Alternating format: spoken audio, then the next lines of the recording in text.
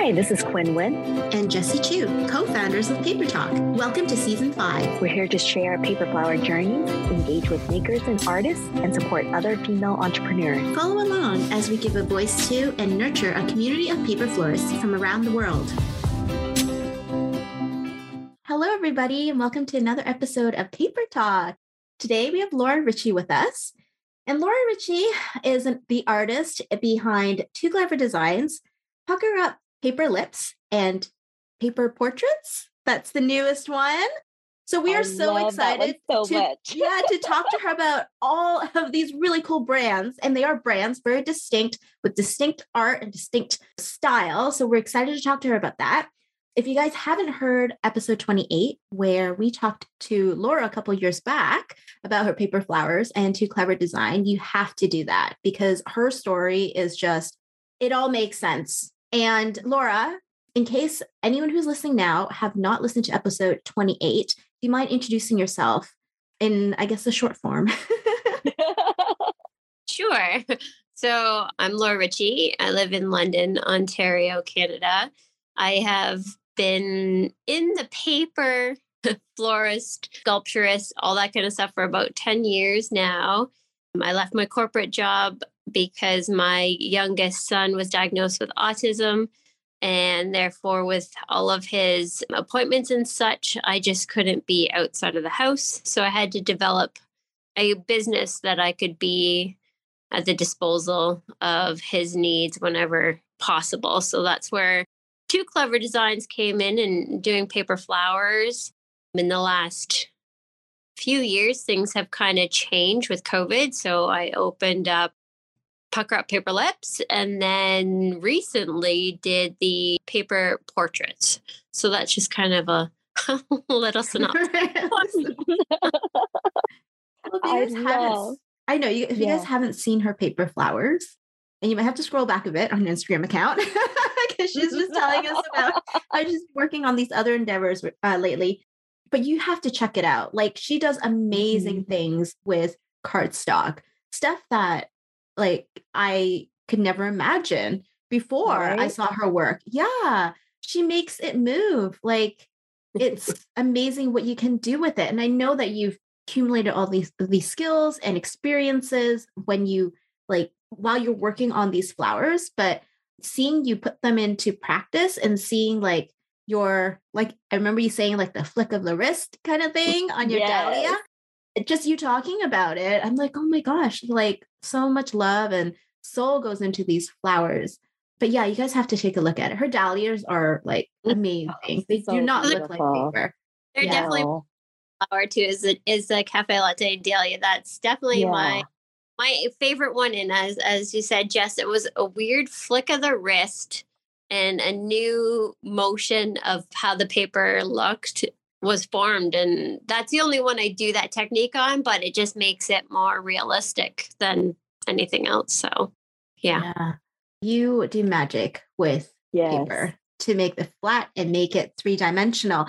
So tell us about all these new things you've been doing. Sculptural. I mean, you've used the word sculpture, and I think that's really appropriate for I guess they're not even new anymore. You've been doing it for the last you've been doing it for sure. All the time. You've been experimenting with different sculptures, and you've been doing that for a long, long time. But how did the lips come about? And we love the name, by the way, Pucker Up Paper Lips.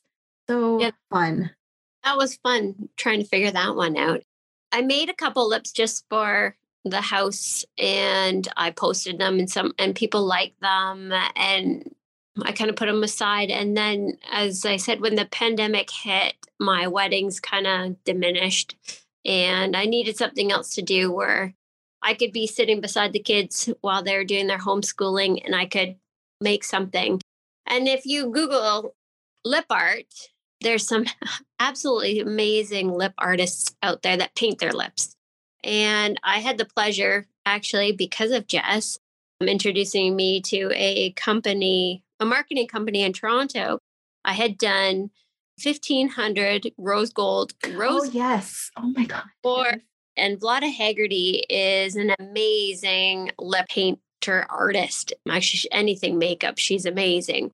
And I happened to post a couple of lips and she commented, and I think I like fell over and we started chatting until midnight. Of course, she's in California, so it was like in the afternoon. But anyway, we chatted and chatted and we started talking. She says, "Can you do anything similar to what I do?" And I said, "Well, I could always give it a try." So I made a lip similar to one of her iconic lips. And we did a collaboration for a few months just to see how things went. And honestly, that's how Pucker Up kind of blew up, if I can say blew up, but blew up. And I started taking that art more seriously and adding in my flowers and being more creative.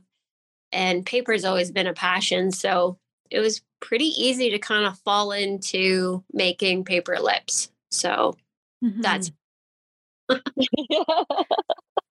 what drew you to the lips to begin with? Because you said you had made some for the house. Oh, that type of sculpture, the low poly sculpture. I think I found a free deer head once on Pinterest and I tried it, and deer head isn't quite my aesthetic. I think I saw it. Yes. Yeah, I've made several of them since, but I don't know, pretty lips, flowers, they kind of like go together. And I think when the lip kind of came across my vision, I was like, yep, this works. And as I say, I just did it in like the ordinary matte red. And then I think I did a rose gold. And then I went, ooh, all these new papers that have just been released back at Michael's like years ago. I'm like, ooh, why can't I try this? And then they just kind of fell into place. But I am a bit of a girly girl. Can't tell right now, but I am a girly girl. Well, Ted Baker. I mean, yes. Yeah. And it was just like a match. I just love it. I just love making the lips. I don't know. I dream up of all different kinds of designs and I just love it. So yeah, that's such I love the way your creative mind just works. It's amazing to see the evolution of your career. And I love how cardstock has been your foundation of creating all your different creations, from your 3D dimensions to the flowers to now portraits, which I absolutely love. I think that has been a really interesting add-on to your brand. Can you tell us more about that? So paper portraits, again, kind of just came across, and I say, how did somebody think? And it came across an email. Somebody had sent an email with a portrait on it. And I'm like, why can't I do that out of paper? Right. And being like a minimalistic looking portrait.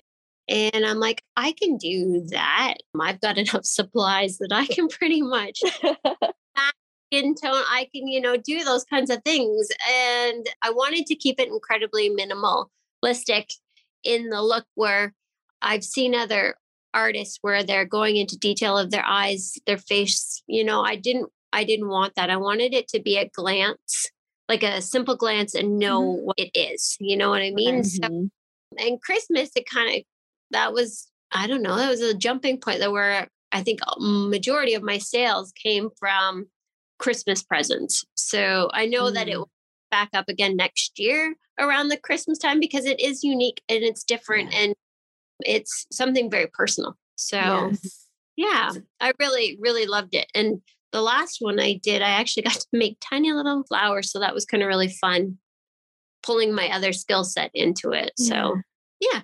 Do people send you photos to work with? Yes. So they send me several photos of either the family as a group or individually. And I always do a mock-up on my computer, and then I send them like a digital image just to make sure that I'm on the right path of what they want. Hand cut it out after and put it together. And before it's completely glued, I always go through the steps with them to make sure they're 100% happy, because a photo may show that their hair color is one color, but it really isn't. So I always like to go through all the different steps and stuff, but I don't want to overcomplicate it by making it exactly as they. Right. I hear what you're saying is that have a vision of how much details, but that's very much an aesthetic thing. Like it's kind of like you're very intentional in terms of what you put in and what you leave out, because Yeah. that's your style. And that's really cool. You're one of those artists who, like I said, you have your hand in so many things, and yet you're so confident about your style in each of them. And that can be very difficult. It takes a certain amount of experience, I think, and your knowledge of the paper. Just you being so knowledgeable about what the paper does, what you like about it, what you don't like about it, and the feel of it, and the textures and the colors and the sheen, even different sheens. And you've done so much with the paper that just translating it and expressing yourself through the paper in different ways comes so naturally to you that you can be confident about your style and say, no, I like this, but I don't like that. And people, people are consuming it. I think it's amazing. I wanted to ask you about the lips too. The lips, do you hand sculpt everything? Do you how do you put the different, I'm trying to figure out in my head. I'm like, how does this even work? How do you put the different patterns on? Or I clearly don't work with cardstock. The original lip, I do now all on my Cricut for the most part, because I do large quantities. So I have been able to import it into my cutting machine so that I can do it quicker. But anything additional, if I'm adding elements, I have to hand cut the elements, put them on, and I hand place them when I do it, so that I learn different materials. What materials will fold to the shape of the lip? I've learned that over the years. What materials I can use to add on the decor elements. That is so cool. Yeah. I love your bumblebee. That one's really super amazing. The one that has a little honeybee on the lip. I think that was one of my first. There was a gold lip with honeycombs and then little tiny bees on it. And that was my first attempt at making a patterned lip. And I still have that original one. And I have definitely from then changed out the different materials from that one is a brush gold. And I've done, oh my God, every color under the rainbow, I swear. And then added, it's all different. That's the fun thing about the lips, is that there is no boundaries of color. Same with paper flowers. Really, you can make them any color you want. So yeah, it's years of practicing and playing. Yes. No, absolutely. I think so. I think it's a lot more than just, I decided I want to do this one day. There's so many things that kind of led up to those opportunities coming about, whether it's because they came to you or you made them or something, right? Kind of all the stars aligned at the right time, at the right place. And I think that's amazing. But before that, you need to be prepared. And I think that you've done an amazing job with that.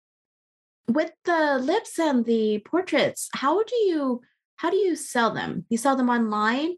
Do you release collections of them, or is it mainly dictated by what your customers are looking for? I so wish I was that organized. I am not. I am not. Of course, started everything with Etsy, so I still have my Etsy shop under Too Clever Designs, and then I also have a Shopify account for Pucker Up Paper Lips. I do have another website, but it's just a visual website. And then the weirdest thing is people want to purchase through WhatsApp, through text messaging, through Facebook, through IG, through TikTok. You just have to be on all different levels and just being able to communicate with them whichever way they want to communicate with you, which can be challenging in itself, sorted, but that just kind of is the way that it is, because people are everywhere, anywhere. Mm-hmm. So I wish I were able to release a collection, have that. It's kind of like somebody says, "Ooh, I really like that. Can I buy it?" kind of a thing. That's kind of that I have to present my businesses these days, because paper portraits, you can't really sell a portrait that isn't of the person. Makes sense. I have done collections of like the Golden Girls. I absolutely love doing that one. I and that love was that one. before Betty White died. I'm like, oh, I have that one. Then Schitt's Creek. Son of Man. That's my personal favorite one. But people will go, who the heck is that? But you have to Google it if you don't know who that is. If you're an art buff, you'll definitely know what that is. And then I've done Friends and I've done Seinfeld. And they're just for fun. Again, it's recognizable. And those ones are being sold in a local art shop here in London. So they're exclusive there. I haven't sold them. They're not anywhere online. They're just in that art shop. So that's where they are. You should do the Winnie the Pooh. The trademark is coming up for that. So that would be really fun. So I know that infringement and play a little bit of havoc on anything that. So that's why I think the paper portraits, to the point of recognizing on a minimalistic that isn't having any of the verbiage, then I'd be okay. That is a little tricky to go through. It certainly is. It certainly is more than you think it is. And I've been down that road where, what you can and cannot do. So yes. Yeah, that's tricky. But yeah, it would be I think those would sell really well. I mean, if they're like super recognizable and people knew, because there's so many fans out there. But that's I guess the limitations in terms of licensing and cover infringement, etc. But yeah, I can totally imagine that those would be very popular as gifts. I wonder. I'm just thinking. I always think about these things when, like, it kind of applies to me. In terms of like when I'm thinking about like, who would like one of those? And I can think of so many people who would think it's super cool. Because I mean, like, photographs these days, they're so disposable. You just like, there's so many on your phone. It's like almost like you don't cherish them. No one prints their photos anymore. Yeah. You just don't, right? I did my Christmas card this year in a paper portrait. And actually I did a few people's Christmas cards with their paper portraits. And it was, something that they'll get to keep. And it was really, it's an art. To me, it's art. Like I have our family on the wall, the first one I ever made, because to me, it's a piece of art and it's not just a photo. So fun. Yeah, no, absolutely. It's fun. It's your interpretation, right? Interpretation of the family. And you can add something to it or you can remove something. I think that communicates a lot. It conveys a lot about how you feel about the family too, maybe, or their personalities, right? So yeah, absolutely. I think you're drawing or you're creating something with paper. And I think that's a really cool way of looking at it. Yeah, thank you. Yeah. I love the fact that your medium has always been, like, your strong point, cardstock. And there's been a little dabble into the crepe paper, but it's always been your cardstock that always stood out. How did you fall in love with that medium? And how were you able to evolve it and to maintain? Because I think modernizations of doing cardstock, so it's modern and it appeals to the young crowd as we're all getting older. The new people are the one that we're trying to appeal. How have you been able to do this? Cardstock, honestly, it's how available stuff is. I started with making scrapbooking and card making, and at that point, it was pretty available. And that was like, crepe paper for me was never available. So I never got to play around with it. And being a Stampin' Up! Demonstrator way back in the day, that paper was there. And I got to experience the different textures and weights and see what I liked. And I started making sculptures back then for a couple contests with Stampin' Up! And using their materials. And that's where the love of flowers came out, because those were my very first flowers I ever made. Just kind of kept on going. And again, it's the accessibility of having a Michael's Road being the only craft store that we have here. I kind of had to adapt my skills to using what they had on hand. And then, of course, learning about different paper companies and ordering them. And I did start to order around the world and learning different textures and weights. But it was, I don't know, there's just so much more in cardstock, text weight, all the different textures, different finishes. I find that the vast majority, well, what I own, is paper. I couldn't get my hands on stuff.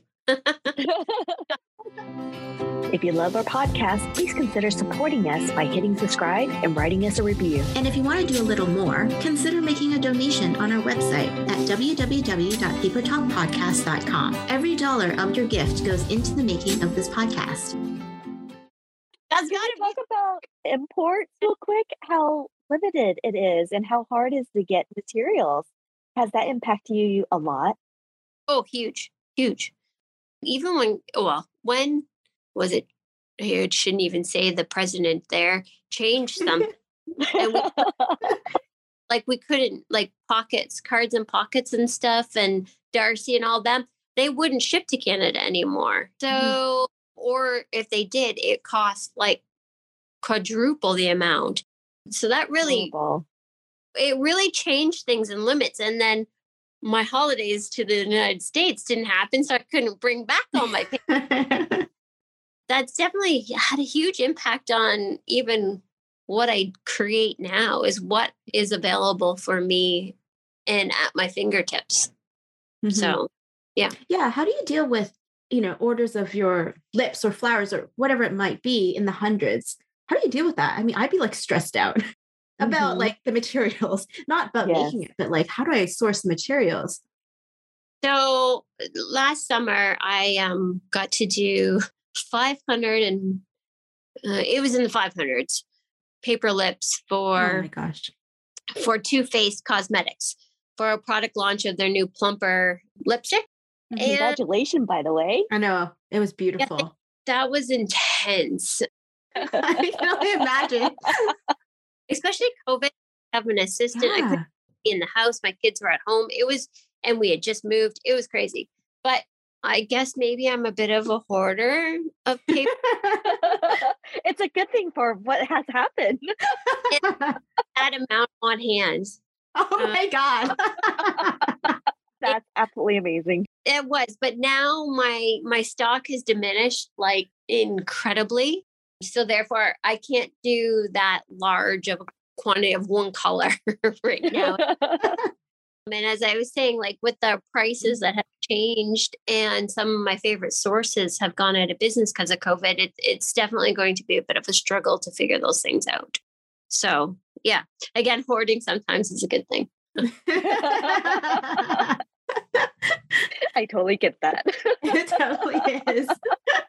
It's so sad. There are a lot of businesses that have gone out of business. And here up in Canada, everything is we just don't have enough of a market to get pricing the same way that the States can. And then, like you said, like just buying it from the States and shipping it here, it's ridiculous how expensive it is. It's more like, it's more than what the paper is worth. And sometimes then you can, and if you look at it as a business, and obviously that's what we're talking about, is as a business, you really have to pay attention to the money that's going out, right? And if you're having to pay triple for shipping and stuff like that, then you're not making anything. So what's the point? So you definitely have to present your ideas with what you can have on hand or what you can easily source. And that's what I had to do with them. Did have to send them a lot of colors, and thank goodness they went for the same color. I had a crap load of inventory, but something like their gold logo, I had to source out 5 or 6 different types of vinyls from all over and order a large quantity to get the exact color that they wanted, which fortunately, thank goodness for Amazon, which I don't like to promote that much, but sometimes you have no choice. Yeah. And that's what I had to do. But I got to find the fine line to profit on an order. Yeah. figuring out the right sources. Yeah. Well Yeah. said. Yeah. It's one of those things where you're like, you know what? You think in your head, oh my, you're desperate for it and you order it. But like you said, like it's one of your business. Like it's not sustainable. It's three times. That means you should be charging 3 times more for your product for it to be actually sustainable. Exactly. And I hate to say it again, but this hoarder part of me is when I see a paper that I love, like I will buy out the entire selection. It may not be good for my bottom line right then, but I will eventually use it. Paper, like crepe paper, doesn't go bad. So you can kind of create and design something to use that, and it ends up working out perfectly. So don't be afraid sometimes to buy more than you need if you see it. No, that's so true. I mean, we're the artists, right? In a way, it's like we're the one who controls what we use. And especially if, like, with your experience in the paper world, like you've probably seen a lot of crappy paper and you've probably seen things that that your customers would just love. You're like, this color sells, or this finishing is amazing on my lips or on this flower. So like having trusting your gut, I guess, and trusting your own taste and your own experience. I think that's a really good reminder, Laura. Yeah. That we have control over some things, Yes. Not all, but some. As you said, like launching a product line or launching a collection, if I could get myself into that mindset of actually doing that and be preemptive of it, I could launch something that I have a large quantity of and be happy that I have that already at my disposal instead of scrambling for it. So sometimes I would suggest to people is kind of plan ahead to what you want to maybe liquidate in your stash. Yes. That's a good way of putting it. I would have to agree with that statement. I used to buy a whole bunch of crepe paper. I've kind of stopped doing the Posy Box supplies, but I would purposely create tutorials. If I knew I had a lot of one color paper, I would just create a tutorial around it. And it was so much easier. It's like, okay, I need to get rid of this paper, and this is a great color to go with this particular flower. And you kind of hand pick and hand choose. I think it's a great way to deplenish your inventory. And it's less stressing. Like, I mean, it's a whole lot stressing when you're like, okay, are people going to love this? Am I going to have enough or not? It's, it's weird. I stare over in the corner, but I over ordered paper once for a project, and I have like 3,000 sheets of horror. Use this for? I hope someday somebody's going to want it, but I could plan something where I'm going to use that to create something and hopefully people love it. So yeah. I'm pretty sure they will. It's absolutely amazing what you do. And I love that you do get orders that are in the hundreds that could easily ease your inventory up. I wish that, well, you know what? Some days I wish that happened more often. Definitely, it was awesome to have that order with Too Faced. I mean, it was a great order. There was no branding associated, so people didn't know it came from me because it is done through a marketing agency, I guess you could say. Then 2 projects I'm working on right now that aren't as large, but they are 100%. I'm allowed to brand it completely, so people will know where they came from. That's exciting. That is. But yeah, I don't think I could handle doing that large of a quantity all the time. There's no way. Too draining. My hands wouldn't handle it. For sure. Exactly. Like one person. It's a lot. It's so intensive. Yeah, it is. It is totally. So, yeah. I do have one question. If someone wanted to work with a marketing PR group, how do they get themselves involved or get themselves noticed to get jobs? Like, because I think a lot of our listeners like, ooh, how do I get into that industry? How do you go about doing it? I honestly, Jess. Networking, you guys. It's all about networking. It's a weird thing. No, in how Too Faced ended up finding me is honestly, I had to ask is I had posted a hashtag of something that they looked for. And that's weird. So putting the proper hashtags with your work is really important. And what they were looking for, they asked me about, but then they changed their mind once they saw what I did. And we worked our way into that now. The two projects that I'm working on right now, the one is for the New York Fashion Week for the House of Beretti. And I've had to hire a PR company. This is the first time I've done that. I'm paying a PR company to help get exposure for my work. So that's how that company has been in contact with me. And I'm also working on another project that has to do with red carpet. That's about all I'm allowed to say. Woohoo, that's so exciting. Yeah. That one again is sometimes you have to put yourself out there. And to me, hiring a company to help promote me was really hard. And it's been a struggle for me to feel that's where my money should go. That it will reward itself in months to come. So taking a leap with your business is definitely something I recommend. I can't say anything bad at this point because the opportunities so far, there's been a lot of opportunities that have come to me, and I've had to turn down a local TV station in Toronto because I just couldn't do what they had asked me to do. But at least I know that they liked my work enough that they wanted me. So being exposed to that, having the right marketing company to expose you to those opportunities, I think is a good investment. That may have been a way of saying it, but I definitely sometimes it's good to invest in any, even though it might be scary, is at least give it a try. So know when to invest because you have a portfolio. You've been in business for quite a number of years. You have some history behind it. Like, at what part of your business journey, do you say, okay, I'm ready to grow my business to the next level, and it involves getting a PR agent? How did you go about deciding that? Man, I have been talking about it with my husband for, at least a year.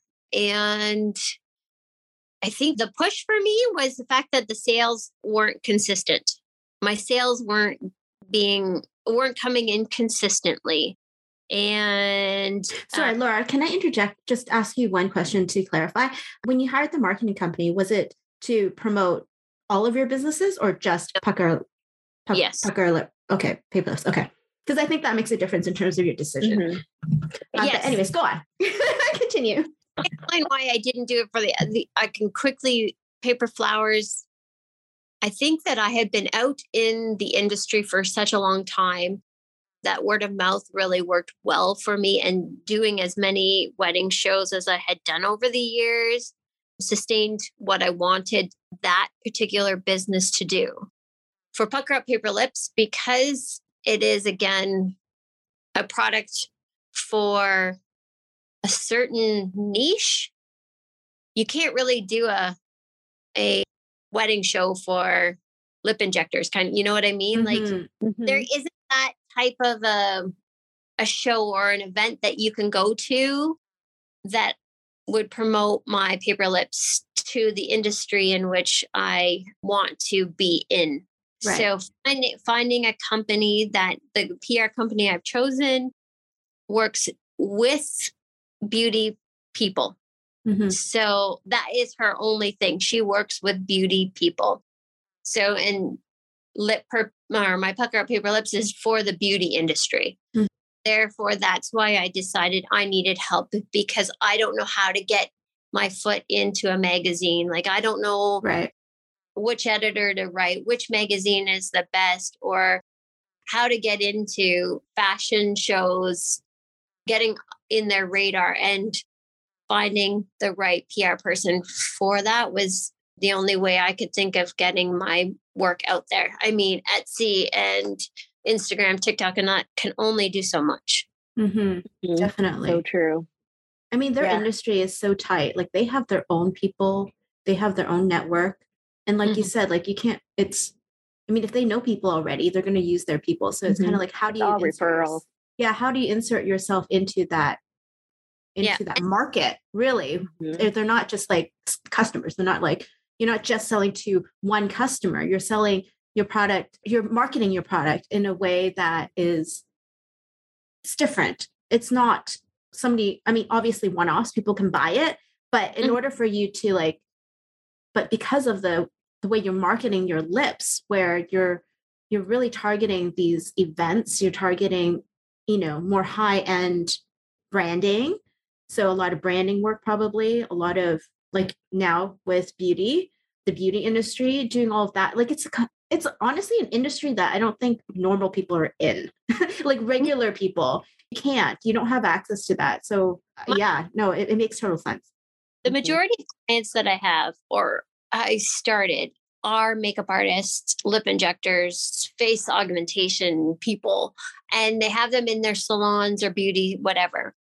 And that's wonderful. Like, I love it. And it's, again, getting that reach out. So if you there's a couple magazines that hopefully will be publishing things soon that they will see it because it's in that wheelhouse industry. And I didn't know how to break into that without finding somebody that knew how to open those doors.